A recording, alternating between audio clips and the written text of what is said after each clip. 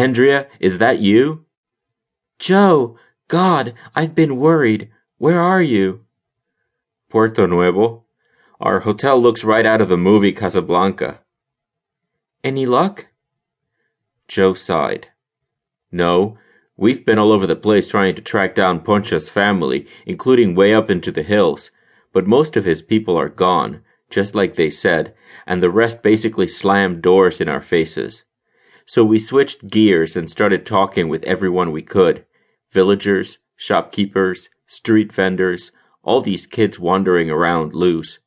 But it's the same with everyone. Mention Poncho Pascal and they look at you like you're speaking Swahili. Mention El Gato and they cross themselves. Hell, Moby Jack pressed $40 on our hotel manager and asked him if he knew anything about El Gato, and the guy shoved the money right back. And in this country where people are eating lizards to stay alive. It's that bad? You wouldn't believe how much this country has gone down since my last visit. All those kids I mentioned, despite the poverty, there's a population explosion like you can't believe. I do believe it. That was one of the predictions in Fusing Order and Chaos, remember? Yeah, well, it's dead on. When we get back, Moby and I want to meet your mysterious buddy, Mr. Lockett. See how you guys figured all this out. I'll make sure of it. But meanwhile, we're not giving up.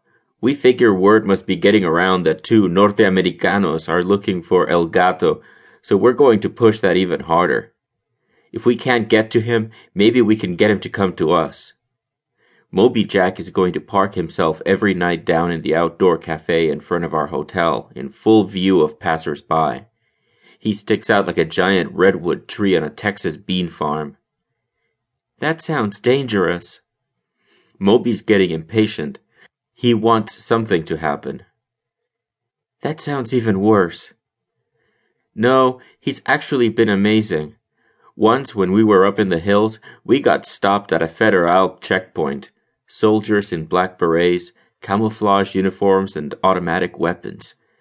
They wanted to turn us back, but Moby told them we were on our way to Puerto Nuevo to talk with shipyards about future repairs for tuna vessels. The country needs investment so badly they let us right through. He paused. I have the feeling Moby's done this kind of thing before. Joe, you're not secret agents. You're a giant redhead and a Portuguese bullfighter trying for a comeback. You got that right, but we're staying with it anyway. A few days later, Anthony took his turn in the prison phone. At the mere sound of Laura's voice, he felt a pilot light inside him click to full flame. Anything new on your side? He asked. Well, yes and no. Sarah says someone's been poisoning the well regarding your pardon. For a while it was moving along fine, but suddenly word's gotten out that the U.S. Attorney's Office is working on it, and now all these important people are sending letters urging the president not to grant it. Now, who do you suppose could be behind that? I can't imagine. Anthony rested his forehead against the wall. He wondered if he would have created a visible hollow in the bricks there by the time he left this place. If he ever left. Tell me, are my chances less than 50%? We honestly don't know. They're down, but we don't know how far. I'm so sorry, sweetheart.